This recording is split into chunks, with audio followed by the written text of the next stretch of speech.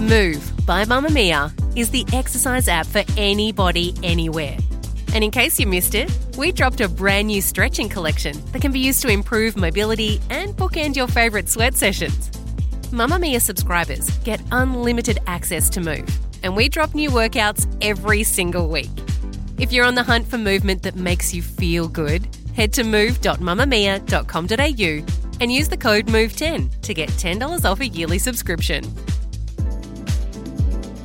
From Mamamia, hi, I'm Claire Murphy. Welcome to The Quickie, getting you up to speed daily. In 2015, Stanford University student-athlete Brock Turner sexually assaulted a young woman. Over a year later, she, her identity suppressed, known only as Emily Doe, delivered a victim impact statement that would resonate with millions across the world. You don't know me, but you've been inside me. In newspapers, my name was unconscious, intoxicated woman.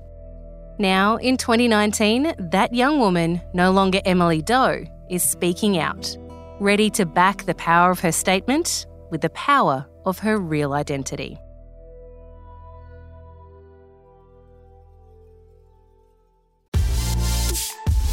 Mamamia subscribers, you've been asking and we've been listening. Now you can get all of your exclusive subscriber audio on Apple Podcasts. That includes everything from bonus episodes of your favourite pods to exclusive segments to all of our audio series. To link your Mamamia subscription to Apple Podcasts, open the Mamamia Out Loud page in your Apple Podcasts app and follow the prompts, or head to help.mamamia.com.au.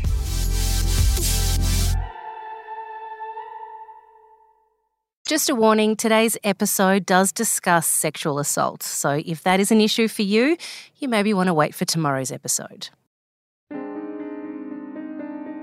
It's January 17, 2015. Stanford University student-athlete Brock Turner headed to a party at the Kappa Alpha fraternity house. There he meets a recent college graduate. She's there with her college-age sister and a few friends, drinking and having a good time. She leaves the party with him, but having had too much to drink, passes out behind a nearby dumpster. Two grad students are riding their bikes through campus when they spot Turner on top of the unconscious woman. Like I said, she wasn't moving at all. That's why we approached him initially. And then when I first attended her, I tried to shake her up. Nothing happened. She was alive, and then essentially when they were there. But yeah, she was never moving. 10 days later, Turner is charged with rape, 2 counts of penetration and 1 count of assault with intent to rape. The drama that would unfold in the court over the next year and a half would both shock those watching and motivate millions a world away. The court would hear how Turner thought his victim was responsive and that he would have stopped if he knew she'd passed out. He claimed he also had reduced responsibility because he was also drunk. There was commentary in the media that this kind of accusation could end his career, restrict his future options. He was, after all, a successful swimmer and had a bright future ahead. Then came the letter. In open court, Turner's victim, still Emily Doe at this stage, read her victim impact statement out in front of her attacker. Your Honor, if it is all right, for the majority of this statement, I would like to address the defendant directly. You don't know me, but you've been inside me. In newspapers, my name was unconscious, intoxicated woman. 10 syllables and nothing more than that. I had to force myself to relearn my real name, my identity, to relearn that this is not all that I am, that I am not just a drunk victim at a frat party found behind a dumpster, while you are the all-American swimmer at a top university, innocent until proven guilty, with so much at stake. You cannot give me back the life I had. That is the real Emily Doe, speaking on the US version of 60 Minutes, reading her own statement. We'll hear her read the rest of it when the story goes to air on September 22nd. But when BuzzFeed published the entire 7,000 words of that statement, it went viral. Across the world, sexual assault survivors connected with her ability to smash down stereotypes and assumptions people had about rape victims. that the fact she'd shown interest in him earlier at the party automatically meant she'd want it when she was blacked out and unable to give consent. That women are to blame for being assaulted because they drink too much. That a man can't be held responsible for his actions if he's been drinking. That a woman's sexual history is ever relevant to whether she's been sexually assaulted or not. And that a judge should go easy on a sexual attacker because he's just a confused young college kid with his whole life ahead of him. At the time, Emily Doe also released a statement saying she'd chosen to stay anonymous to protect her identity, but also as a statement that all these people were fighting for someone they didn't know. She said, "I don't need labels or categories to prove I'm worthy of respect, to prove that I should be listened to. I'm coming out to you as simply a woman wanting to be heard. Yes, there is plenty more I'd like to tell you about me. For now, I am every woman." But her statement seemed to have zero impact on Turner's father, who wrote a letter to the judge pleading for leniency. In it, he says his son's life will never be the one that he dreamed about and worked so hard to achieve, that it's a steep price to pay for 20 minutes of action out of his 20-plus years of life.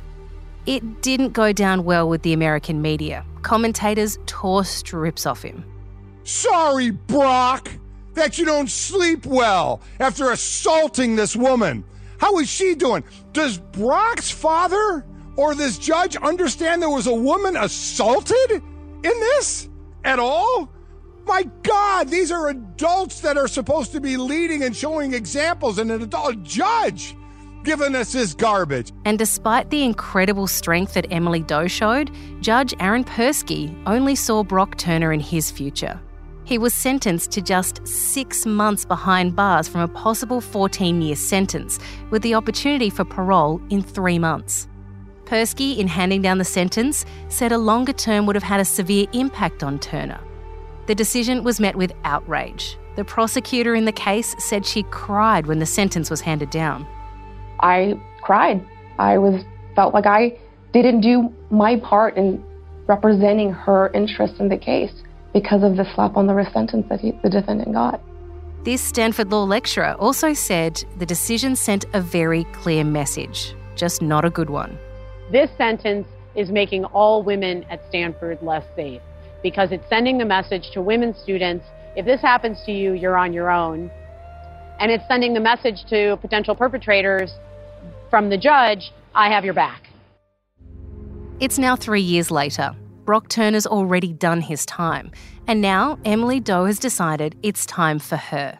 Time to reveal who she is. And so, Chanel Miller has written a book called Know My Name, which will be released later this month. A book that claims will have people reassessing how they view sexual assault survivors. But why did it take 3 years for her to own her own story?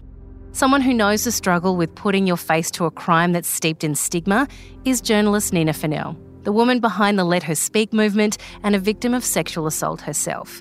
Nina, what impact would finally outing herself have for someone like Chanel? I think every time a survivor makes the decision to put their own name to their story, it can be quite empowering because it's a sense of ownership of what's happened to them and taking that power back. So props to her and to every survivor out there who's made that decision to attach their real name to their story, because I think it can be healing for the individual, but I also think it sends a really strong message to the community, which is sexual assault isn't shameful for the victim, it's shameful for the perpetrators who do it, and the stigma should be attached to them, not attached to us. That was going to be my next question. So is that the major impact that it has on other sexual assault survivors, is that it is slowly but surely removing the stigma away from them and putting it where it should be?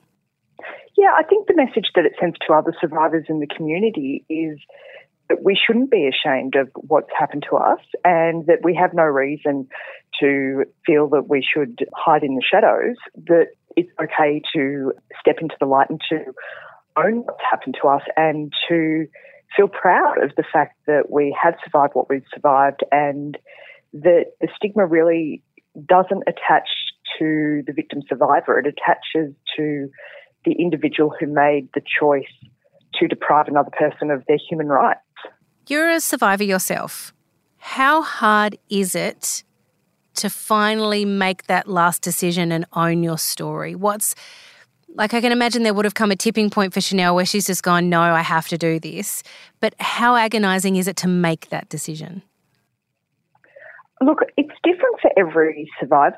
For some individuals, that can be an incredibly straightforward decision. For others, it can be a really complex one and one that takes a lot of time where they want to weigh up, the pros and cons.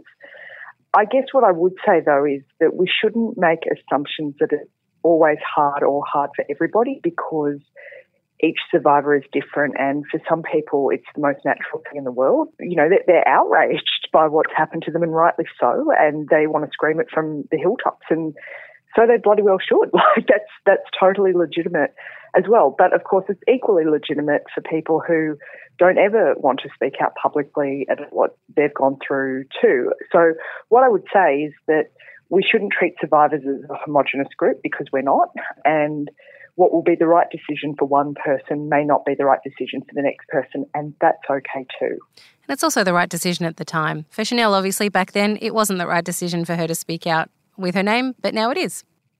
Yeah, absolutely. And look, I also want to say it's not easy. So I was 23 when I went public, and for me it was a straightforward decision, but that's not to say that it was therefore easy. It was something I wanted to do, and I'm glad I did it. But of course, I copped a lot of backlash in the process, and I've had awful things posted about me online. Lots of victim-blaming comments. I remember one guy wrote, "What a conceited bitch for thinking she's even worthy of being raped. The guy just probably wanted to give her a good bashing, in which case, job well done." And it's still happening to this day. I mean, even a couple of weeks ago, there was some disgusting comments written about me on Facebook of guys saying a guy would need 3 Viagra to rape me, and this is years and years on, and I'm still copying that. And, that was published on Tina Arndt's Facebook. And you read that stuff about yourself, and it doesn't make me question the decision to go public. On the contrary, it actually, for me personally, it steals my resolve that I've done exactly the right thing.